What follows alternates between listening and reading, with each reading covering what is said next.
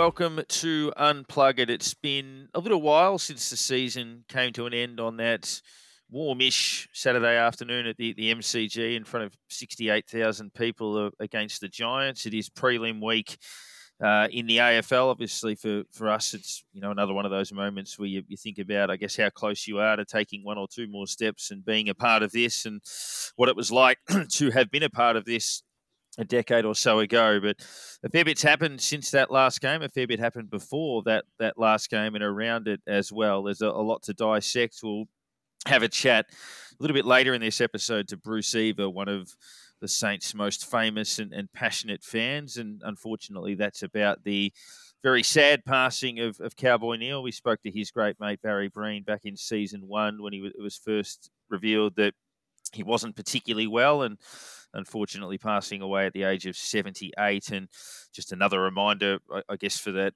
magical 66 crew, how much they've longed to have premiership mates at reunions with them. And hopefully that day does come whilst we've still got a decent smattering of those guys left. But a hell of a season. It was a fairly wild ride. I don't think any of us expected necessarily it all to pan out the way it did. And it's obviously be there in front of, I think, as John Ralph pointed out, possibly the most St Kilda fans in a ground at the same time ever, just about. I mean, you look at the 71 grand final when there was 118,000 people there. Would we have had half the crowd of that, which would be nearly 60? You're probably looking around about that mark, but we've had a little bit of a chance to catch our breath. Nick, we'll start with you. Obviously, the final was disappointing. That there were potentially reasons for that. There was a bit of fight still, but that doesn't take away from what is a season they should be fairly proud of.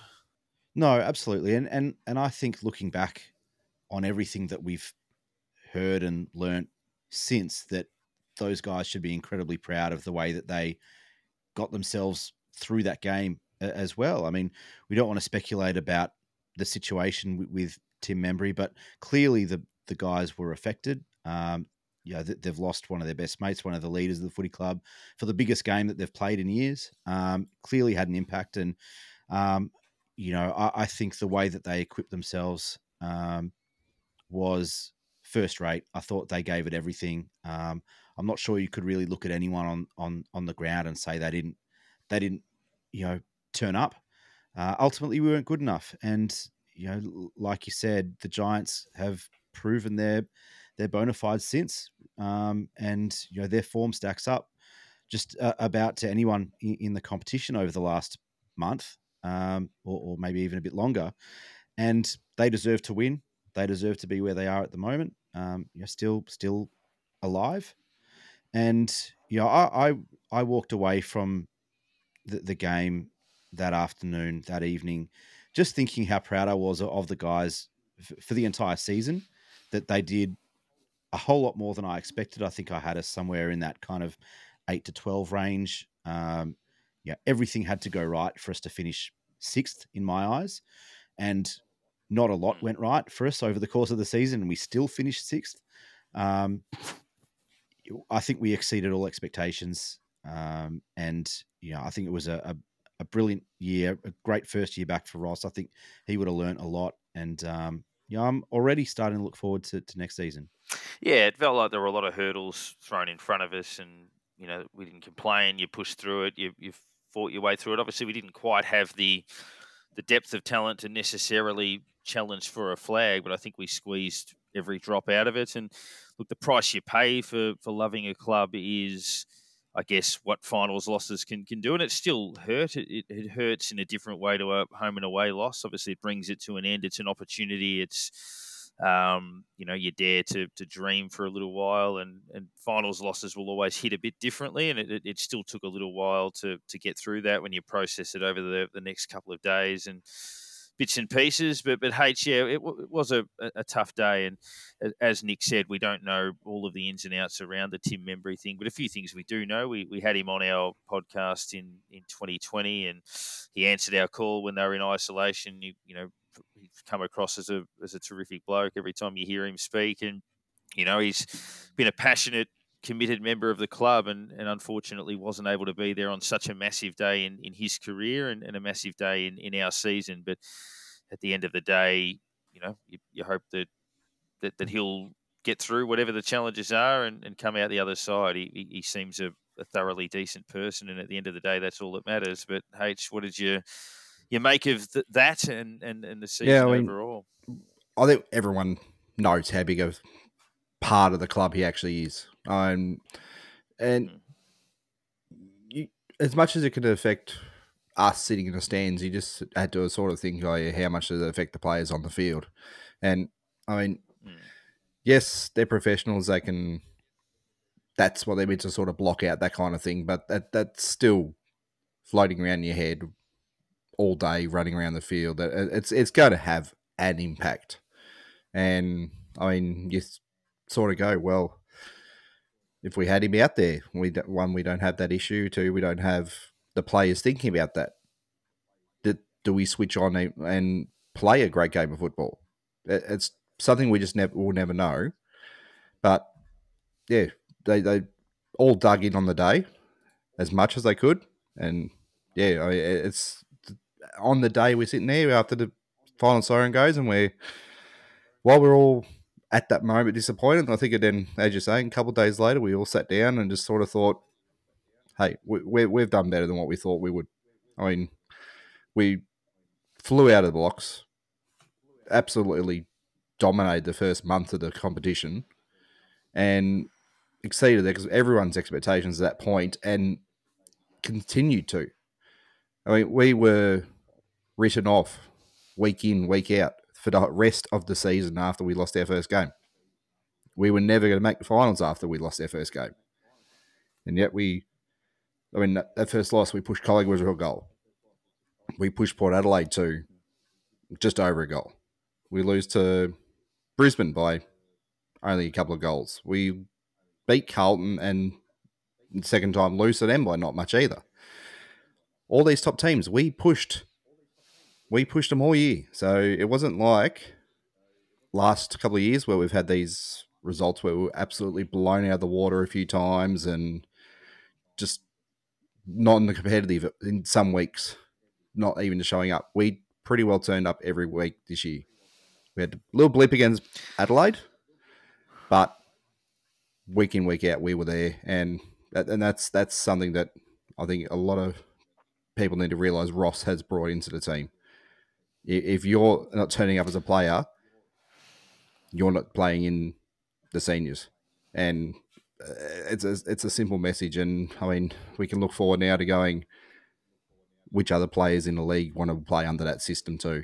Because I reckon we're going to have a little bit of a interesting off season to see who we do and don't keep. But yeah, I think we've had a good look at the players that we go, yep, they're in there to win the games of footy for us. I think a lot of people, probably rightly, if they've criticised Saints fans, it's been that maybe we're not defeatist, but at times there can be that expecting the worst, not victim mentality, but kind of where you kind of think the world's out to get you and all of that sort of stuff. And I think that comes from experience where, Hmm. you're waiting for the next painful thing to happen and bad stuff has occurred. But one thing I would absolutely say is I think the club was the exact opposite of that. I mean, as supporters, we could do that. You'll sit down and have a beer after a game and think, well, why did that happen again? This is bullshit. And Cochin's 300th and Buddy's 4,000th or whatever it was, and such retires. They sack a coach, then they play us, and all of this sort of stuff. And the club never did that. Obviously, at the start of the year, Max King goes down, Tim Membry goes down, Zach Jones is injured, Mackenzie's injured. They just said, Steele's okay, we've got injured. to. Steele's injured. We've got to do different things, and they found ways to win. They lost form in the middle of the year, and it was like, oh, it's okay. We'll change a few things up. They got it back again. They won their way into the finals. Bad things happened that day. They didn't complain.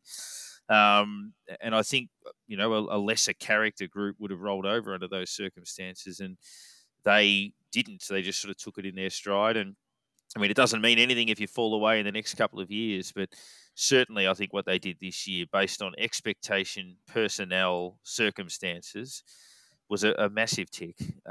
It's very Yeah. much a Ross Lyon attribute, Mm, isn't it? And we saw it all the way through Lion 1.0. It was control the things that you can control. The guys who are out there because they're good enough to play AFL footy, and go and do your job, play your role, and everything after that will fall into place. And there was a bit of that. Obviously, we don't have the high end talent that we had back then with your Rewalts and Harvey to some extent, Del Santo, Luke Ball, Brendan Goddard, all those guys. But we do have plenty of talent on our list, and we've got plenty of guys who are willing to give it everything. And I think one of those things that Ross brought back, and we spoke about it pre-season, was the accountability of just being able to go out there and play your role. And if you're not playing your role, then you're not playing. But you go out and do the things that you're asked to do, and everything else will come after that. And I felt like, with the exception of the Adelaide game, which was really our worst loss from a points differential perspective, our worst loss for the year, and probably the Gold Coast loss where we just kind of packed it in early. Every other week, win or loss, we turned up, we were ready to play, and we were competitive, and we did the things that we're asked to do. And sometimes it wasn't good enough, and that's okay. But I think Ross will have learned a lot about this group and the resilience, and potentially the fan base will have learned a lot about the group and the resilience of the guys and what they're willing to leave out on the field for our footy club.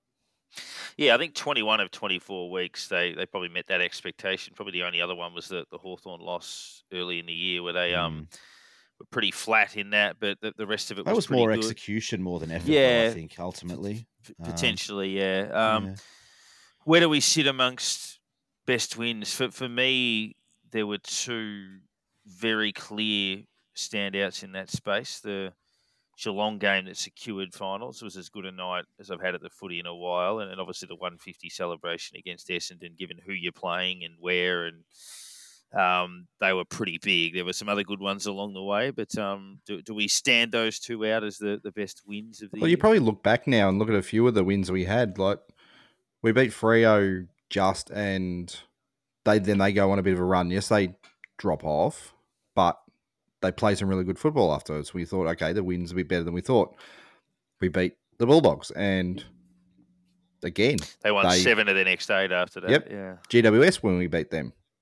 How long until they lost another game? hardly lost. Yeah, that's right. They've lost so 3 out of their next we've 15. beaten some genuine teams at points during the season that have gone on to play some brilliant football after we've defeated them. So we could have been just that extra win that those teams picked up in those matches that they were playing. And yeah, we look at some of those and you think, well, the way those teams play, we probably dropped them some years. And there was the difference between playing finals and not playing finals. Picking up those games that we not necessarily would pick up other years. And yeah, so you go back and look at some of the wins and they look a lot better than what they may have at the time. I think there's a few times we've scraped over a line and gone, oh, yep, we won the game, but yeah, it wasn't great or something like that. But yeah, there was a few wins now. I mean, Sydney and Sydney even. That's yeah. It is some really good games. You look back now and think, hey, they were better than what they seemed at the time. Those first few weeks of the season, obviously beating Fremantle, I know it was at home, but they had huge expectation on them coming into the season. What was they? They were top 4 last year. They finished top 4? Just outside, but won a final. Just out. Yep. And so there was huge expectation on Freo with the list that they had to kind of take the next steps, and there wasn't much expectation on us given we were out King and Membry. I think Steele got injured the following week. Yeah. But we were certainly missing a couple of guys, and then to come out and smash the Bulldogs the next week was really promising, because obviously the Freo win was kind of tough. It was hard fought. It was a typical kind of low scoring in the clinches type game, which is nice. And then put the afterburners on in round 2 to kind of kick a winning score on our own. It was really nice to see. And then to follow that up with the 150 game that I think we were all a little bit worried about, huge milestone event night, prime time, celebration. We haven't historically performed well in those games. And then to turn it on in that game and beat a team who has had the wood on us for a while. That was probably my favourite win of the season, just for the atmosphere in the crowd, the night that it was, having all the guys out on the field beforehand, the musical stuff. It was just a brilliant night. And then, like you said, Parker, that Geelong game, even though we didn't ultimately clinch it that night, we had to wait. We had to wait a little bit longer. But I think you're right, H. That the Sydney win in Sydney is probably the most meaningful, I think, because it showed us. Sydney got on a bit of a run at the end of the third quarter, I think it was, and I think in previous years we lose that, and not just lose it by a goal or two, but we lose that by 6 goals, and to fight back and to get out to will our way back into that showed us a bit about what to expect from this footy club moving forward. And I think that was probably the most impressive victory of the season, Sydney. Well, the previous year, we probably did lose that game, the game that we kicked terribly, 100%. and we turned over what should have probably been a win that day, and gave them the points. So and they probably go it on was six straight in the last they quarter. had a similar feeling, those games last year and this year, and as you say, we actually dug in this year and did what we needed to get over the line. And that was a week after the Hawthorn loss, so they had to respond. And it showed a bit of character, which they did all year. I mean, there was a lot of, superficial positives, if you will, like the collar jumper coming back and the merchandise range. The club social media team was fantastic. The chance we had to do the podcast at the club celebrating all of the history and, a lot of that stuff that was fantastic. Cuddly Ross at his press conferences, even after the final, was quite reassuring. And I think listening to that one after GWS, where he said it comes and goes quickly, which it's a message to players that you blink and you miss it, and then talking about the sugar hit and needing to see it as that, where it's a little taste of what that part of the year is like and how much you want to be a part of it, and the amount of times that talking to a lot of Saints fans on Twitter, that you'd lose a game that was slightly frustrating, and I'd take the dog for a walk the next morning and listen to the podcast, so listen to the press conference, and you'd almost feel a bit calmer and reassured and go, okay, yeah, they're seeing it the right way, that they'll be fine. And even the wins getting put in perspective. So, yeah, I thought the press conferences were a welcome refreshment, H, to have Ross almost speaking to us and saying a lot of the things that we might have been thinking at the same time. Yeah, it was a different, I guess, point of view after matches. You sort of look at him and think he went away, did his media thing, and sort of, maybe took a bit in what other coaches, how they did it, and just sort of watched him and did that. And it's still Ross. He's still who he was previously, but he's kind of taken on board, I think, a few things in the way the others have done it, and just go, all right, well, yeah, look, he wasn't expecting huge things this year, but he's probably sitting back and going, hey, I've got more out of that than anyone expected us to. He's managed to put a team in the final that every expert had. I reckon the average before the season was about 14th position we were predicted to finish. He is far out played what everyone has thought. So he's brought something in that we probably needed. He's brought in just fresh air, fresh start, fresh everything, but in an old way. We knew what we were getting, but it was fresh again. So it's a really good way for him to have come back, and it hasn't just fallen over, because he could have come in and we finished 16th with 3 wins. We didn't see any young kids do any good. We didn't see this, but everything seems to have worked the way that he kind of wants it to go.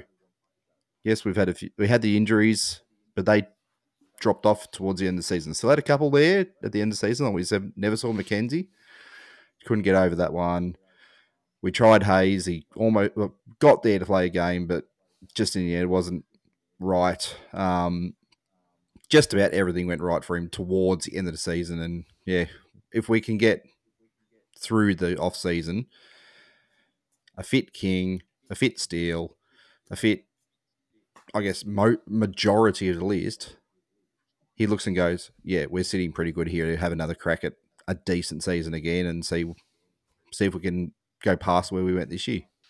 Yeah, I think King looked outstanding when he played. He just couldn't get a run at it, but he looked in really good shape. A little bit later on, we've asked every guest we've had on this year, and a big thank you to all of those. We have got Ben McAvoy in the can too, which we will drop for you. We've spoken to the big fella, so that'll be dropped in the next little while.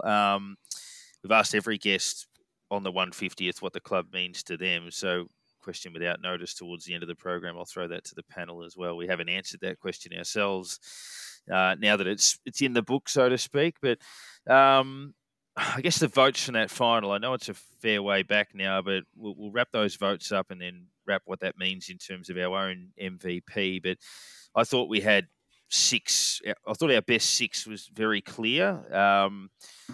Obviously, I wanted to give all of them votes. We didn't have to, but I thought they were definitely our best six players. I thought, and all in different roles. So Wanganeen Miller was our best at providing rebound and a bit of spark after a quiet start. So I gave him one vote. I thought Josh Battle was our best one-on-one defender of the day with 8 marks, a lot of them intercepts. He got a vote. I thought that Cooper Sharman was clearly our best forward, gave us a constant presence and was a standout by a long way. Probably played his best game as a Saint, so he gets a vote. Brad Hill, running machine on the outside, gave us the most run and carry of the game. He got 2 votes. Rowan Marshall dominated in the ruck again, a 31 possession game, typical Rowe Marshall game, 2 votes. And Jack Steele was almost our only point of resistance against the Giants midfield avalanche. He played his best game for probably 3 years. I thought he was super. And he gets 3 votes for a 38 possession game in a final. He did everything humanly possible, which is very Jack Steele. H, how did you break it down? I might let Nick go because then I'll wrap up the top 10 after that. Yep. Cool. I agree with pretty much most of that. I didn't give quite as many guys votes. I gave 1 vote to Cooper Sharman. I thought he was, like you said, Darren, quite clearly our most impactful forward. His ability to work into the game and create a moment. You know, he's one of those guys where he's not a small and he's not a tall, but he doesn't need a lot of the ball to make things happen. And he just had those moments that he made things happen, and he brought guys into the game just with his exuberance and his ability to take a big mark when it needed to be taken, to kick the big goal when it needed to be kicked. And I thought he was very good. We've seen him kick. We've seen him kick 4 goals in a game before. We've seen him kick a couple of threes, but I agree. I think this was his kind of coming of age moment, big stage, MCG, finals footy, big moment, and do what you do, and he did that. And I was really, really impressed by Cooper Sharman. I gave 2 votes to Rowan Marshall. It's pretty amazing that a ruckman who does what he did that night, and like you said, a typical Rowe Marshall performance, can only get 2 votes in this game. Whether we're underrating him or underappreciating him, I'm not quite sure, but I think we've just gotten used to it. That is what Rowan Marshall gives us. I thought he was very, very good. He's become quite a good tap ruckman. He's certainly not elite at that level just yet, but around the ground, he's possibly the best ruck in the competition. His clearance work, his body work, his running ability, ability to push forward and kick a goal and take a mark is very good. I thought he was excellent.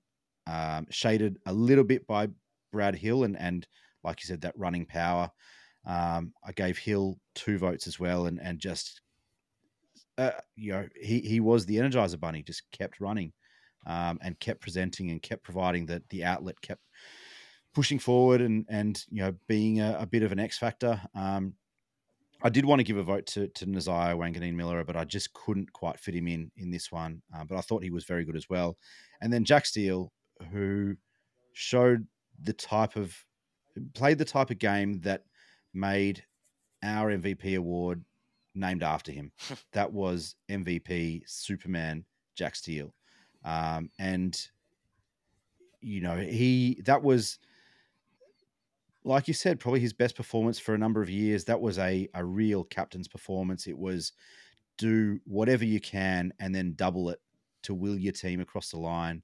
Their midfield, the Giants' midfield was amazingly good, and Jack Steele was possibly the best midfielder on the ground, 1-to-1. Tom Green, Josh Kelly were both very, very good as well. But um, Jack Steele played one of the best midfielder finals games you'll see in a losing team, and he was phenomenal. And that's why I've given him 5 votes, which I don't think we've given too many guys 5 or more over the course of the year. No, I think so. I H? think it was Jack Steele versus the world in that midfield battle. Really, it was Mm. everyone v him, and he stood up really well. Yeah, and it reflected on all our votes. As you say before, there's a pretty much a key group that kept us in the game on the day, and I pretty much agree with most of those, and gave one to Battle, just the best defender of the day. Did a lot better in the where I've found he struggles a bit of time. I've found so many times he gets the best position, gets his defender out, gets his attacking opponent out of the way, and then gets the hit and drops the mark. But he actually held on to him in that game. He held everything that day, and you're sort of going, hopefully that can come into his game, because he does so well getting position. Then he puts the mark down so often, and just if he clunks them all the time, he's going to be a huge intercept defender. And it's not one of those sit back, hang loose, grab the ball in front of the grappling opponents. This is beating his opponent and taking those marks. So yeah, it's something, if he could just hold those marks, it's going to be really good, something to build on. One of the Sharman provided up forward, gave us a target further up the ground when we needed a bit of a get out, and just threw himself at everything he had on the day. So he did well. 2 to Hill, just kept running. He ran and ran on the day, and it'd be good to see if we get Henry next year. Hill and Henry on the wings, and just the two of them running off everyone, and it'd be an option either side. It'll be great to watch if that's what ends up happening. 2 to Marshall. Again, I probably deserve 1 too. Great game, but Steele, 4 votes from me. So he's picked up what was our second 12 voter of the season. So it was the best score of the year as in a individual effort. So pretty much, I was looking before, the old system would have given us 432 votes. 720 is what we ended up giving this year. We ended up having a winner with, I think it was the lowest score we've had in any season. So it's even though bringing in more votes, we've actually had a lower winning score. So it's funny how it works out. It's a pretty much top 10. We've had Hunter Clark and Max King level on 19. Then we jump up to Brad Hill on 28. Mitch Owens on 40. Mason Wood 42. Jack Steele, the inaugural, the second, the third winner, on 50. Naz, we've got 62. Cal Wilkie, 68. And then the top 3, we've got Brad Crouch on 71 with, he had 3 best on grounds during the year. Roe Marshall on 84 with 4 best ons, and running away, as big a game as Marshall could have had, he needed all 30 of our votes to get over the line. Jack Sinclair on 103. Polled in all but one regular season game, and then didn't poll in the final. So there was only 2 matches the whole year he didn't get a vote. So it's pretty consistent, and I'd say 6 it's best probably, ons. I'd almost be putting them down as our 3 for the best, for the actual best and fairest as well. I'd say that's probably pretty good form line to go on. Yeah, and that 5, Nas and Wilkie, you'd think are going to be right in that frame for that as well. And yeah, Sinclair, ironically, was best on ground last time we played the Giants, so wasn't quite able to do that this time. Just, I guess, the special mention, I did tweet it on the Sunday after the game, but all of the talk, and rightly so, around Mitch Owens. Unbelievable year, and in the mix for the Rising Star. Did the jobs that he had to do was incredible in the circumstances for a player of that age and of that size. So he deserves every single plaudit he gets. But I just wanted to remind everybody that Nasiah Wanganeen-Miller is the same age as Mitch Owens. His season was extraordinary. If you look at the numbers, he was probably our best player in the second half of the year.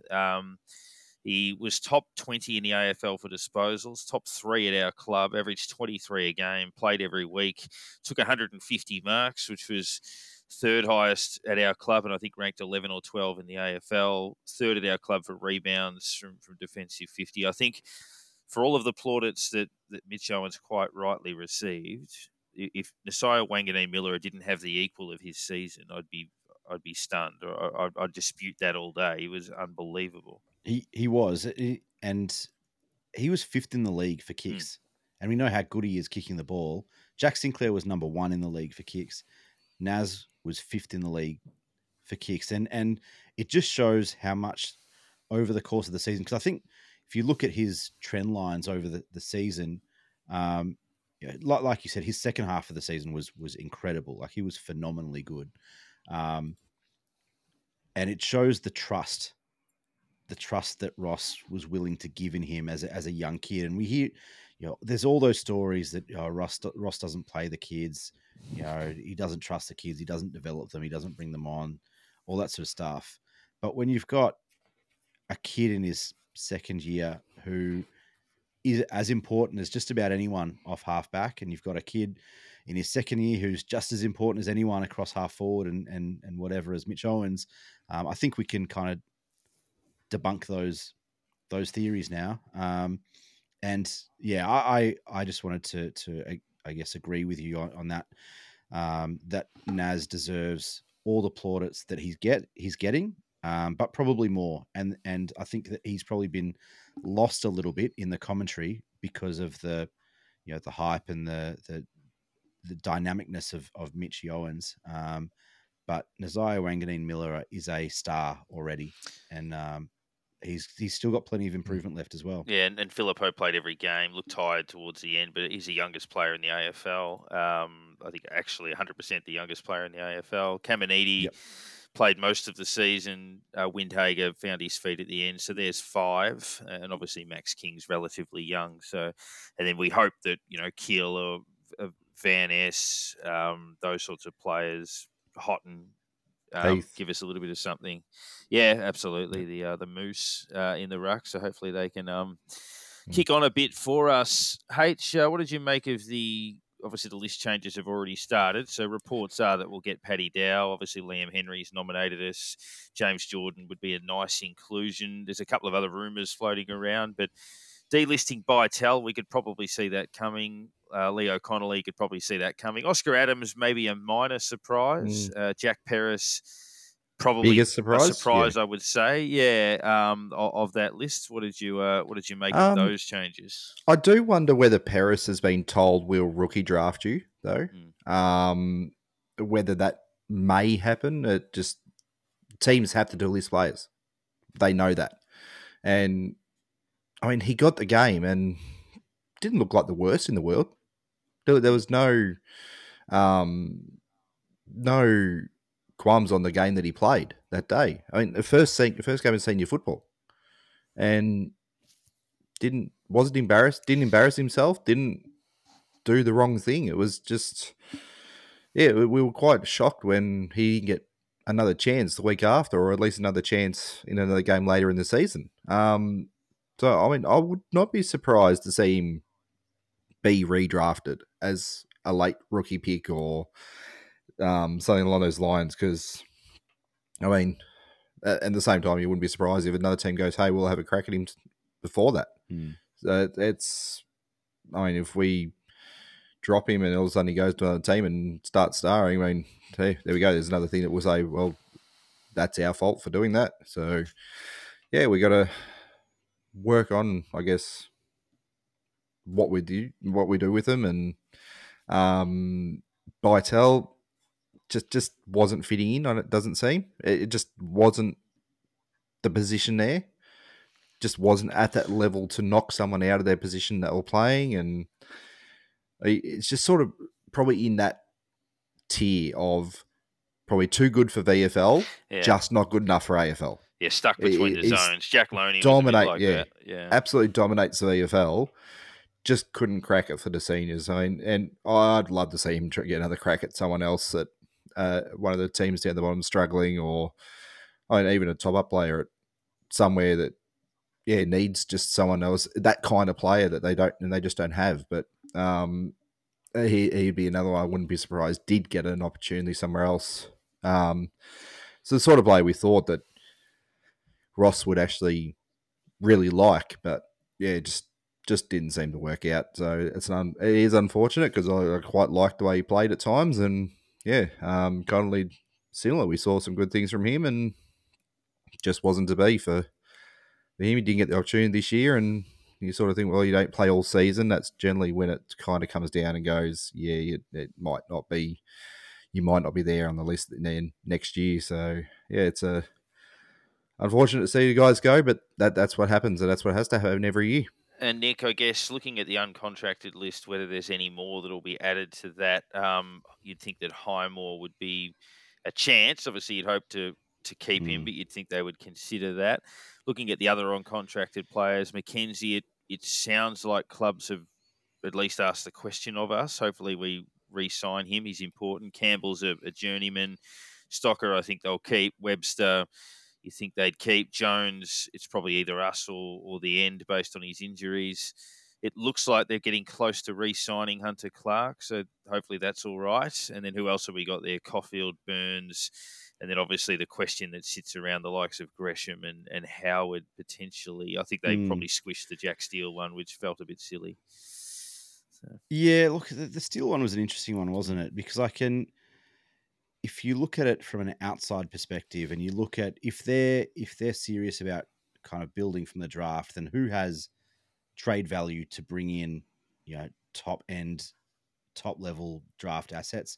And it's Jack Steele, and there would be plenty of clubs around the league who would want Jack Steele, but I can't see Ross trading away Jack Steele after his first season. I think it would be fair if Ross potentially after this year and not being able to see the best of Jack Steele had question marks around his leadership and whether he wants Jack Steele as his captain. I think there are segments of the fan base that are asking those questions already, and that's probably a fair enough, conversation to have. But we saw what Jack Steele could do when he's Jack Steele and he is in and captain when it mode. mattered, yes. When it matters. And we have no one else on our list in our squad, in our club, like Jack Steele. And I would be flabbergasted if Jack Steele was not at St Kilda next year. Yeah, you don't trade your heartbeat. It was like, I'm No. not saying he's Lenny Hayes, but Jack Steele is effectively the heartbeat of the club, whether people like that or right. not. He's probably the closest we've got to Lenny right now. Correct. That's 100%. You don't 100%. move on players like that. No, agreed. I think you're right. It does sound like Clark is getting pretty close. All the chat that we heard last year around North Melbourne and whatever has disappeared. I think one of the things that doesn't get reported as much, everyone talks about how close he was to go to North, was that North approached us and North approached him, not the other way around.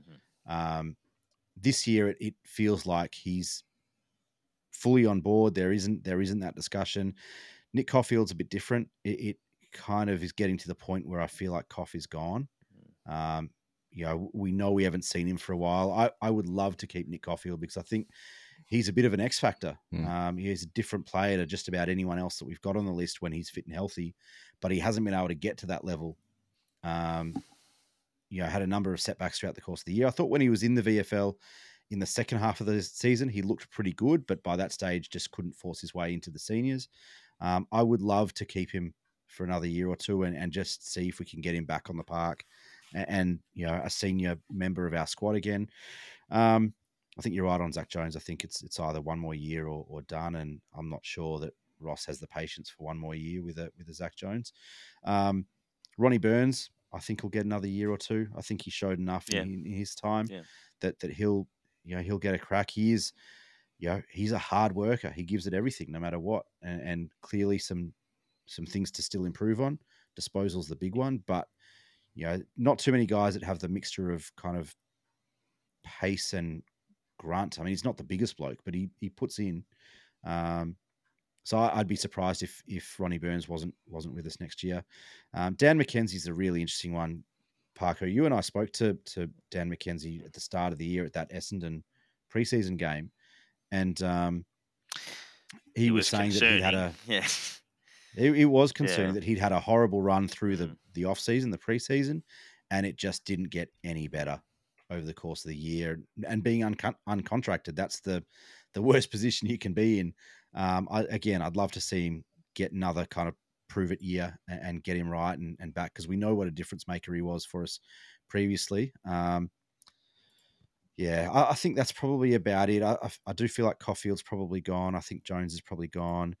I fear that Mackenzie might be gone. I was surprised that Highmore and Campbell weren't in that first round of delistings.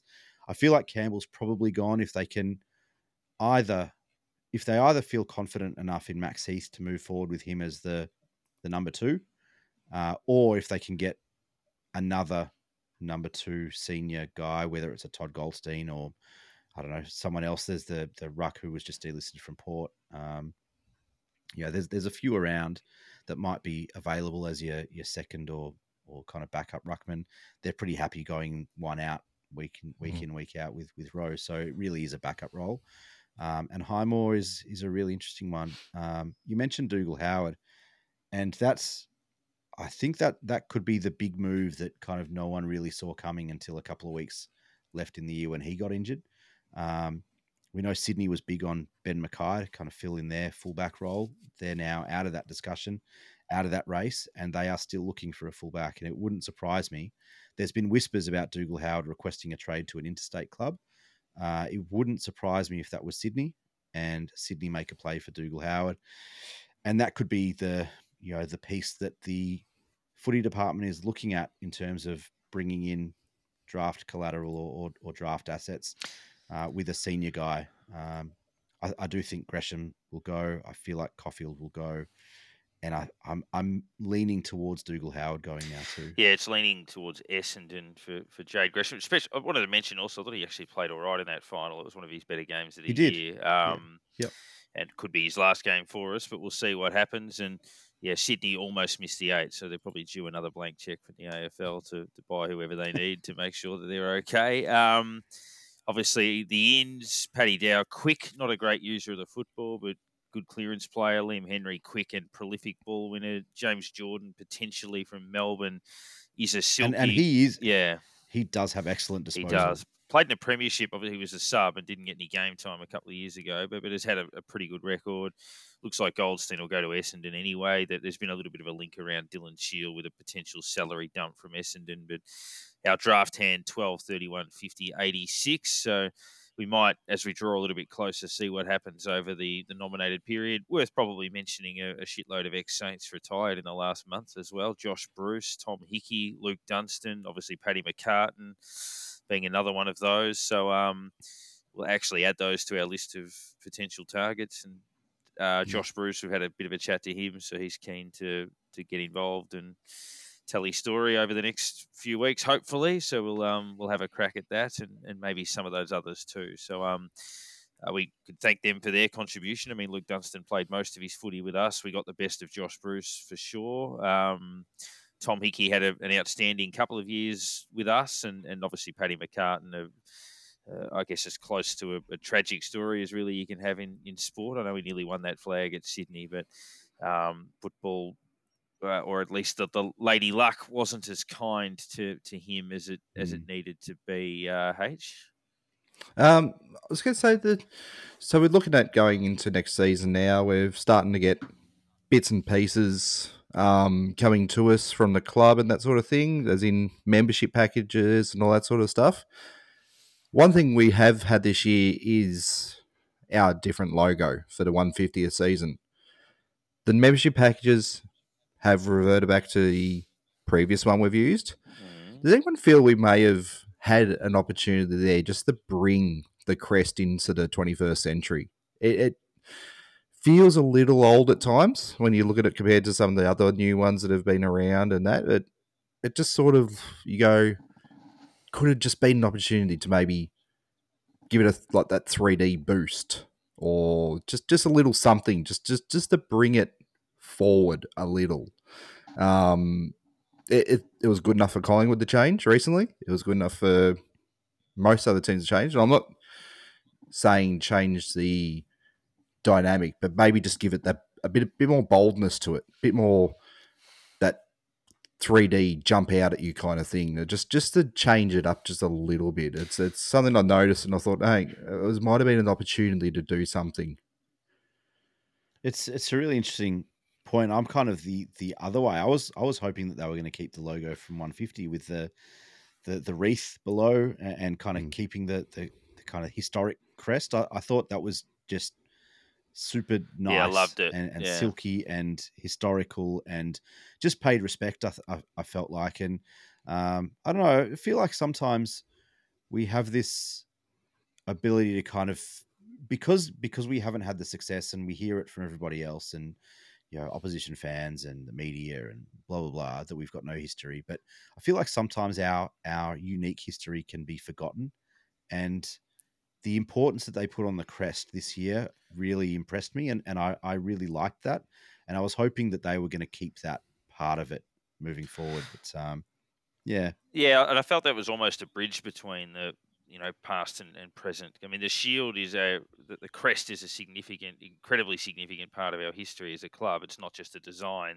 there's a purpose behind it, and I think the way it sort of bridged this year into a bit more of a modern look with some of that old original shape to it, I really did like it. So it's maybe they wanted to make that 150 only as a special part of that season, but yeah, I would have loved to have seen that a little bit more. Speaking of the crest and history, obviously, before we wrap things up, there was another sad post note to the season, which was one of, in fact, probably the biggest star of our 1966 premiership in Kevin Cowboy Neal, passing away last weekend, a week after our season came to a close. He was 78 years of age, and we're joined by a very special guest to have a chat about his legacy.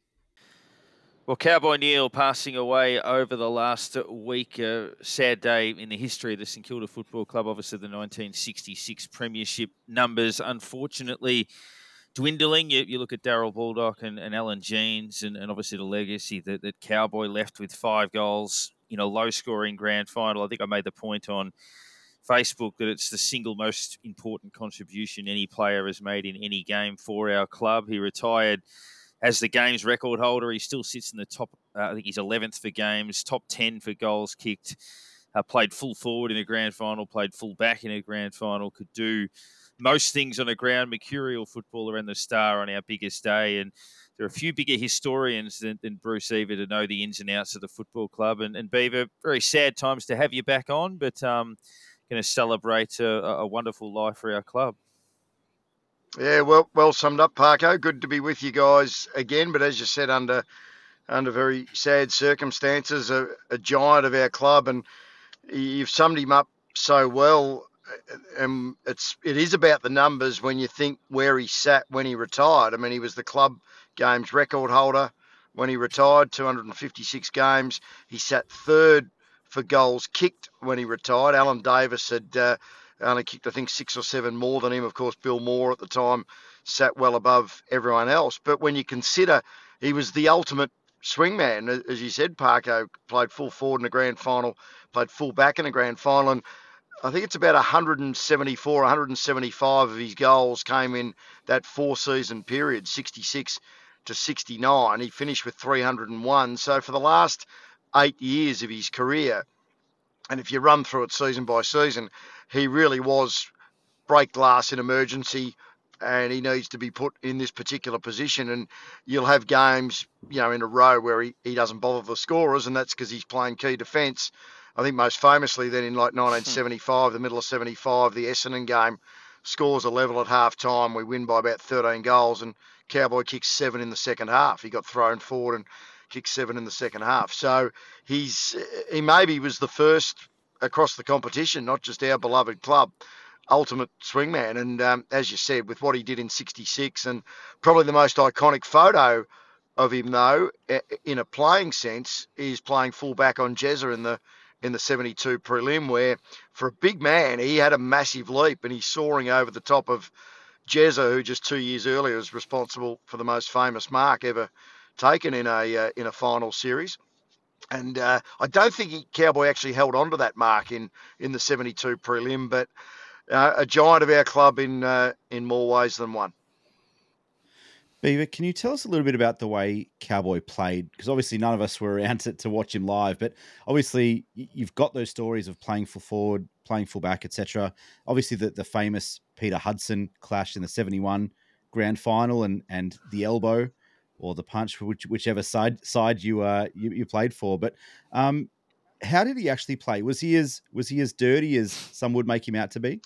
No, well, look, Nick, I guess in that era, and let's take the '70. I mean, most people regard the '71 grand final as the most brutal game of football ever played. Now, the most high-profile incident was Cowboy collecting Hutto, which they then formed a great friendship over the years, and Hutto forgave him and that. But if you go through the game, I mean, Hawthorn gave out as many cheap shots as we did. My colleague at 3AW, pardon me, who I've been with tonight, Lee Matthews, I mean, he got Stuart Trott an absolute beauty in front of the members stand, I think, in the third quarter. And, of course, Michael Porter cleans up Big Carl. So it was give and take.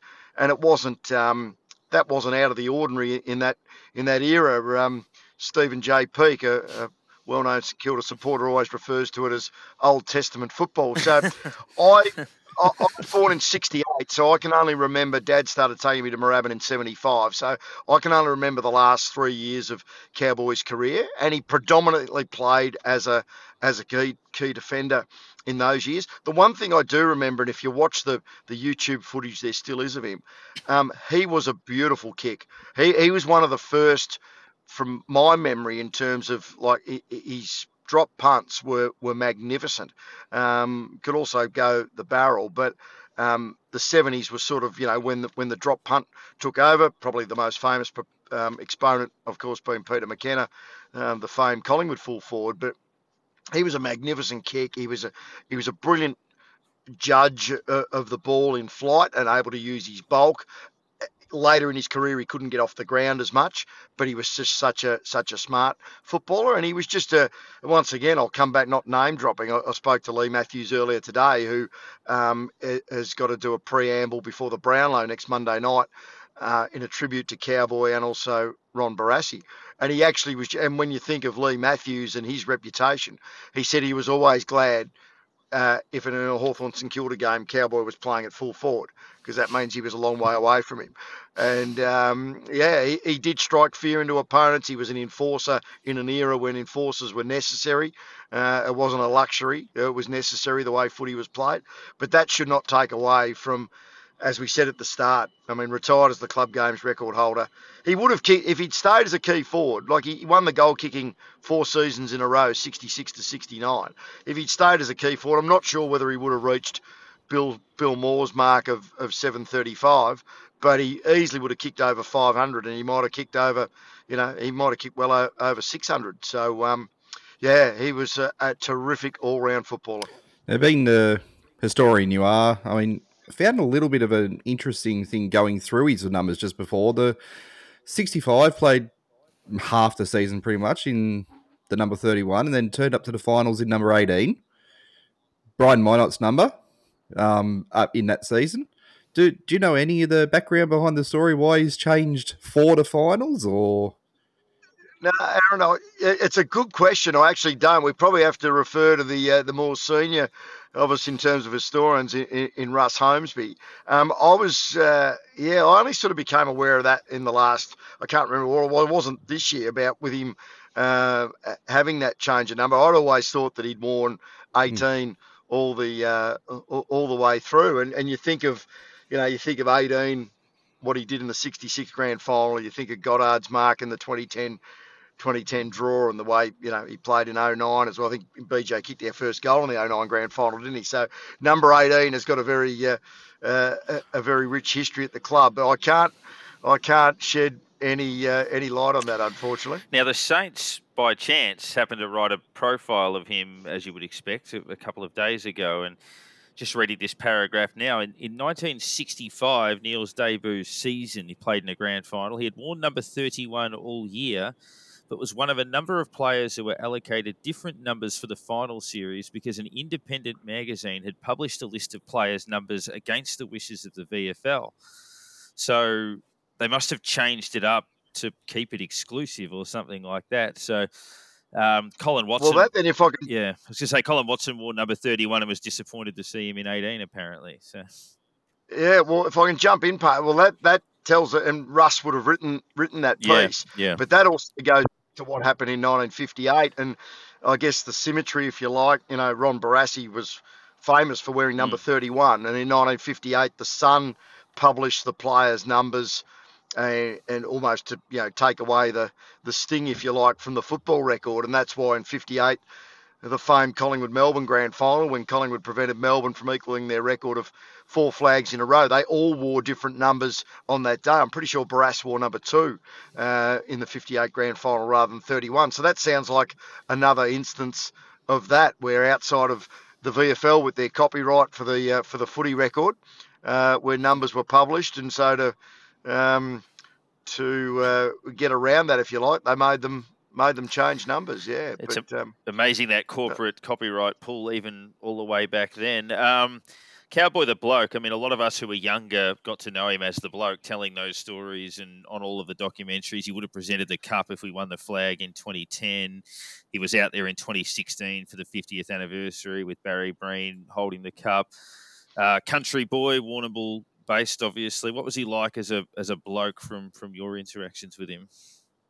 Yeah, look, what you saw was what you got, and whether he was behind a microphone. I interviewed him a number of times over the years at club functions, heavily involved in the past players, but came back to the club as an employee, worked in the marketing department for years, and was so good with all the different supporter groups, be it our country-based supporter groups or our interstate supporter groups. One of my favourite, not so much an image, we didn't take a photo, but I remember after we won the 05 qualifying final against the Crows at Footy Park, was walking around the concourse round to the members after the game, and Cowboy had watched the game sitting next to Neil Roberts, and seeing the look on their faces and sort of embrace them and stuff like that. They were in about 6 bays round from where our group was, and caught up with them after the game, and I think they probably thought, because it pained Cowboy as much as any of the other 66 premiership heroes,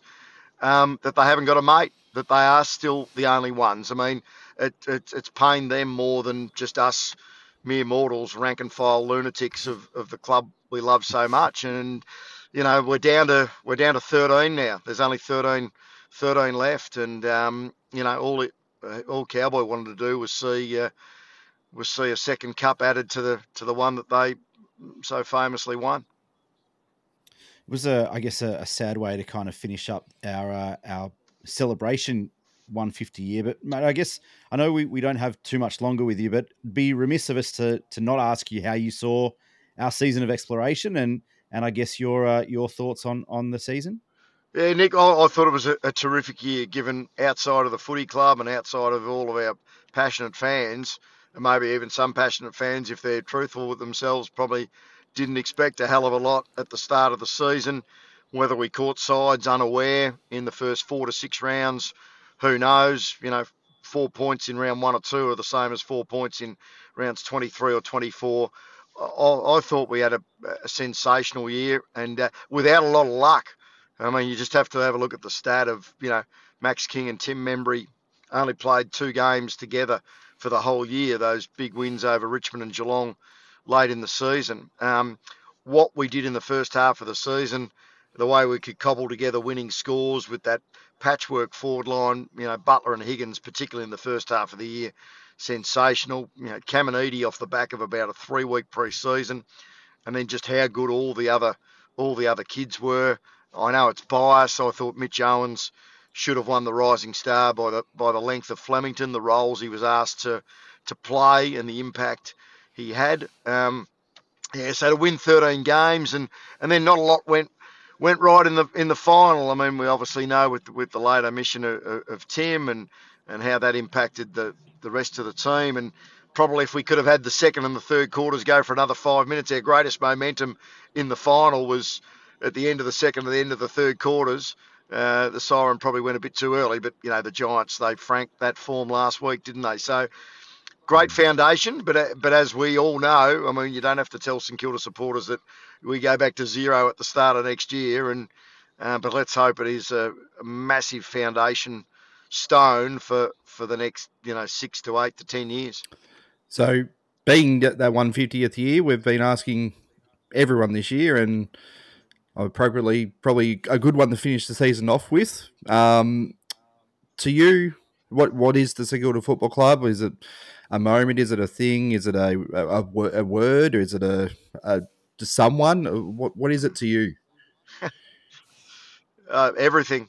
I mean, I can't imagine what my life would have been like without the St Kilda Football Club. And I mean, I'm lucky to work in the football industry, trying to separate my passion and emotion for the Saints is sometimes a little difficult, and I'm glad I don't really enjoy having to call St Kilda games when I'm working. That's for sure. But just friendships, relationships, not just with players and past players, just so many supporters have become such great friends. It is a tribe, and we know it's tribal right across the competition. And but people that don't follow our club, they probably just don't get it. They probably do look at us as, I mean, we really are the creme de la creme of idiots, given what we've endured. But it is. I've often said, Aaron, I mean, it's almost like a disease, the St Kilda Football Club. Like it gets into your blood and into your veins, and you can't do anything. It's there for life. And they've tried us and tested us to the nth degree. But it is, to me, simply it is. It's everything, and it's family as well. It is family. And as we let you go, I think when days like today where you reminisce on a legend of the club and the fact that it hurts your heart a little bit with people that aren't directly in your family, but you obviously feel close to those legends of the club and the legacy they left. And as I said, nobody was better when it mattered most than what Cowboy did in that 1966 grand final. It does not happen without his enormous contribution that day. There's no question about that, and obviously did everything possible throughout that era. And Beaver, thanks for jumping on. Your passion's always, as you know, you're one of us, and we look forward to starting the journey again in a couple of months. Yeah, well said. Always great to have a chat to you guys, and I know how passionate you all are as well. So, we'll remember the great man over the coming weeks and months leading into next season, and I know there'll be an appropriate tribute to him at the Trevor Barker Award the Monday after the grand final, and he will never ever be forgotten. Well, that was Bruce Eva. I guess your thoughts, Nick. For us, we didn't watch Cowboy play, but we've all seen the footage, and he kind of seemed to sum up St Kilda. Like he was a character, he was a larrikin, but he was also heart and soul and brilliant at times. So kind of what you encapsulate a St Kilda player as being. Yeah, spot on. I think that's kind of the perfect way to put it, is that he was a St Kilda player. We spoke about it. Playing full forward in the grand final and kicking 5, playing fullback in a prelim against one of the greatest forwards of all time, playing fullback against one of the greatest full forwards of all time in a grand final. He was a different type of player to what the league had seen before.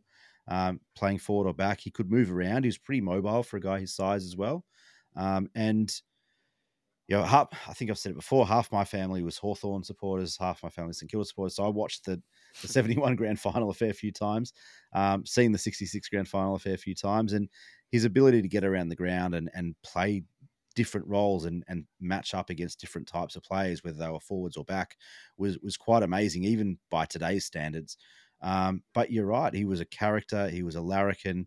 They called him Cowboy for a reason. But ultimately, at the end of the day, a very, very loyal person, a very, very loyal person to St Kilda, and continued that way his entire life. He was a fierce supporter, fierce advocate, fierce defender of the football club throughout the rest of his life. And certainly one of the most important characters in our history, one of the most important players in our history, and that was very, very sad news. And so close to handing Nick Rewalt and Ross Lyon the cup in 2010. He was the ambassador that year, and it's one of those you wish moments. But Yeah. in any case, it was his legacy, very close. And when it came to the match in 2016, basically, I don't think they went any further than him and Brady to pick it up and bring it out into the ground for the crowd. And you sort of look at it and go, well, there was probably no other choice for the club. That's who you look at and think about back at that time, and what the club was. And it's as we've said, we've had Breeny on a couple of years back now, just as it was happening, and he couldn't speak high enough of him, and just about he would do anything for him. Like, I'm sure that Cowboy would do anything for Brady or anyone else at the club. So it's unfortunately one more down, and hopefully we have enough around to, when it comes to our time again, to celebrate with them, and that's more than anything they would ever want. Mm-hmm. Yeah, they don't want to be on their own. That's for sure. That's always been the case. And hopefully, as you say, that they get company before it is too late for all of those guys. There's a lot to look at, obviously, over coming weeks. There'll be the trade period and the draft as we draw closer to that. The AFLW girls are 3 games in. It's been, for the purpose of analytics, a disappointing start to the season. Obviously, there's some ways to go. There is some young talent there and some list changes, and it does take a while at the moment with cohesion, given how rapidly those lists do change. But I think they've been a little bit disappointing, particularly the Port Adelaide game. But they get another chance. You'd love to start the season with a win against Collingwood at Moorabbin in a round 4 game on Sunday. So fingers crossed they can do that. But H, you have asked the question of every guest all year. Might start it off with you. We haven't actually articulated it ourselves, but the 150, now that the season is in the can, it was a unique one. But what comes to your mind when you think of it? Well, to start off, it's come to this episode to probably get the best answer we've had. Beaver with everything, because I think to a lot of people that's exactly what it is. You sort of go, that makes sense for him to answer that way, because that's exactly who he is and that sort of thing. But I mean, we can put it down to things like what we do. We do this because we love the club. We want to talk about the club. We want to be successful as a club. We want to be basically be part of the club. We want to be there when they win. We will be there when they lose. We'll be there as long as we can be. It's just a whole thing of I mean, Beaver said it's everything, but it's being that part of it, being a member of the club, having that ability to say, I'm a member. I'm part of this team. I'm part of what they're doing. I'm part of where they're going. I want to be on there when they do it. And so it's just being part of St Kilda, being a part of their history. And that's what it was all about this year. It was the 150th year, was every little part of what the club has been over that time. So, it's just being, the best way to put it for me is, I'm part of the history of this team, and hopefully they're when they break history again. And Nick, I'll throw it to you as well. It kind of felt like, this year was not the perfect way to spend the 150, but it was a bit us, I guess, as a side this particular year. But what is the year meant for, or what does the 150 mean for you? Yeah, it's funny the number of times we've spoken to people about this or asked this question each week, and I haven't really thought about it. It was only kind of an hour ago where you said, I'm actually going to ask you guys this question. And you know, it's hard to beat Beaver's answer. H, I think you said it pretty well. And Parker, I think you've articulated in a different way where you talk about kind of part of your family. And you know, it's the same with me. They've just been a constant ever since I can remember. I grew up a couple of train stations away from Moorabbin. I don't know if it was 3 or 4 when I went to my first game at Moorabbin. You know, I had my primary school birthday parties at Moorabbin at training on a Tuesday or a Thursday night. Um, you know, I had my wedding day at Moorabbin. You know, my wedding colours were red, white, and black. You know, I take my kid to Moorabbin to watch the girls now, and it's just been a constant in my life from the moment that I can remember. And you know, as much as H, it's like, you know, we're part of the club's history. The club is part of my history and our history. And, you know, for all their faults and foibles and quirks and all of that, you know, I wouldn't really want it any other way because it is a unique history to be a part of. Yeah, and I think you've all summed it up quite well, as did Beaver. I mean, my grandfather, when they moved to Australia, his first job as a 12-year-old was selling football records at the Junction Oval. It's just always been there. I guess it's one of those ones where it teaches you a lot about life as well, because it's there all the time, and you learn how to deal with expectation, hope, frustration, sadness, anger, despair, hopelessness, all of those things. And you ride those extreme roller coasters and you learn valuable lessons. I've told the story on this podcast a number of times about when we nearly folded in the mid 90s, and I was 10 years old, and my dad's sort of sitting me down talking about, you know, if you really care about something and you're passionate about it and you fight for the chance to save it, and going with him to Princess Park in the rain against Essendon and rattling the tins and watching us lose by 20 goals and having Essendon fans laugh at you, but thinking that, no, this is the right thing to do. You don't let it just fade away and die. If it's an extension of your family and something you love, you fight hard for it. And then, you know, seeing those brief good times and then hoping in those times, 97, 09 and 10, and daring to think that it might be your turn, and then going through the disappointment and coming back again. And it's a part of your DNA or your blood. You can't help it. It's there. You come back again and again and again. And, you know, it's, if you ask people who barrack for any club, it's probably that way. You're born with, you know, blue and white blood, black and white blood, red, black and white blood, yellow and black blood, whatever. But we're born with our DNA, and that's the way it is. And we're the one constant. You know, players come and go, administrators come and go, grounds change, jumpers change, that the league changes, but we're there all the time, and I think that's the important part of it. To 150 years of people, it's obviously different 150 years ago. They didn't have podcasts, but, you know, people would sit around and talk about it just like we sit around and talk about it now. And in 150 years, when we're gone, they'll do the same thing. So, yeah, it's I think it's been a roller coaster this year that kind of sums up what the roller coaster has always been. And it is that eternal hope that we sit and wait and wait and wait. And I guess we know how glorious that day would be, and we never give up hope that day will one day occur, as it has just the once. But that's enough to make you believe that it could happen twice. So, yeah, it's anything. I mean, before we wrap things up, I know we've got trades and drafts and the like to come, but do we have any final thoughts around any of that, so St Kilda's or even the AFLW? Nick, you were there on the weekend.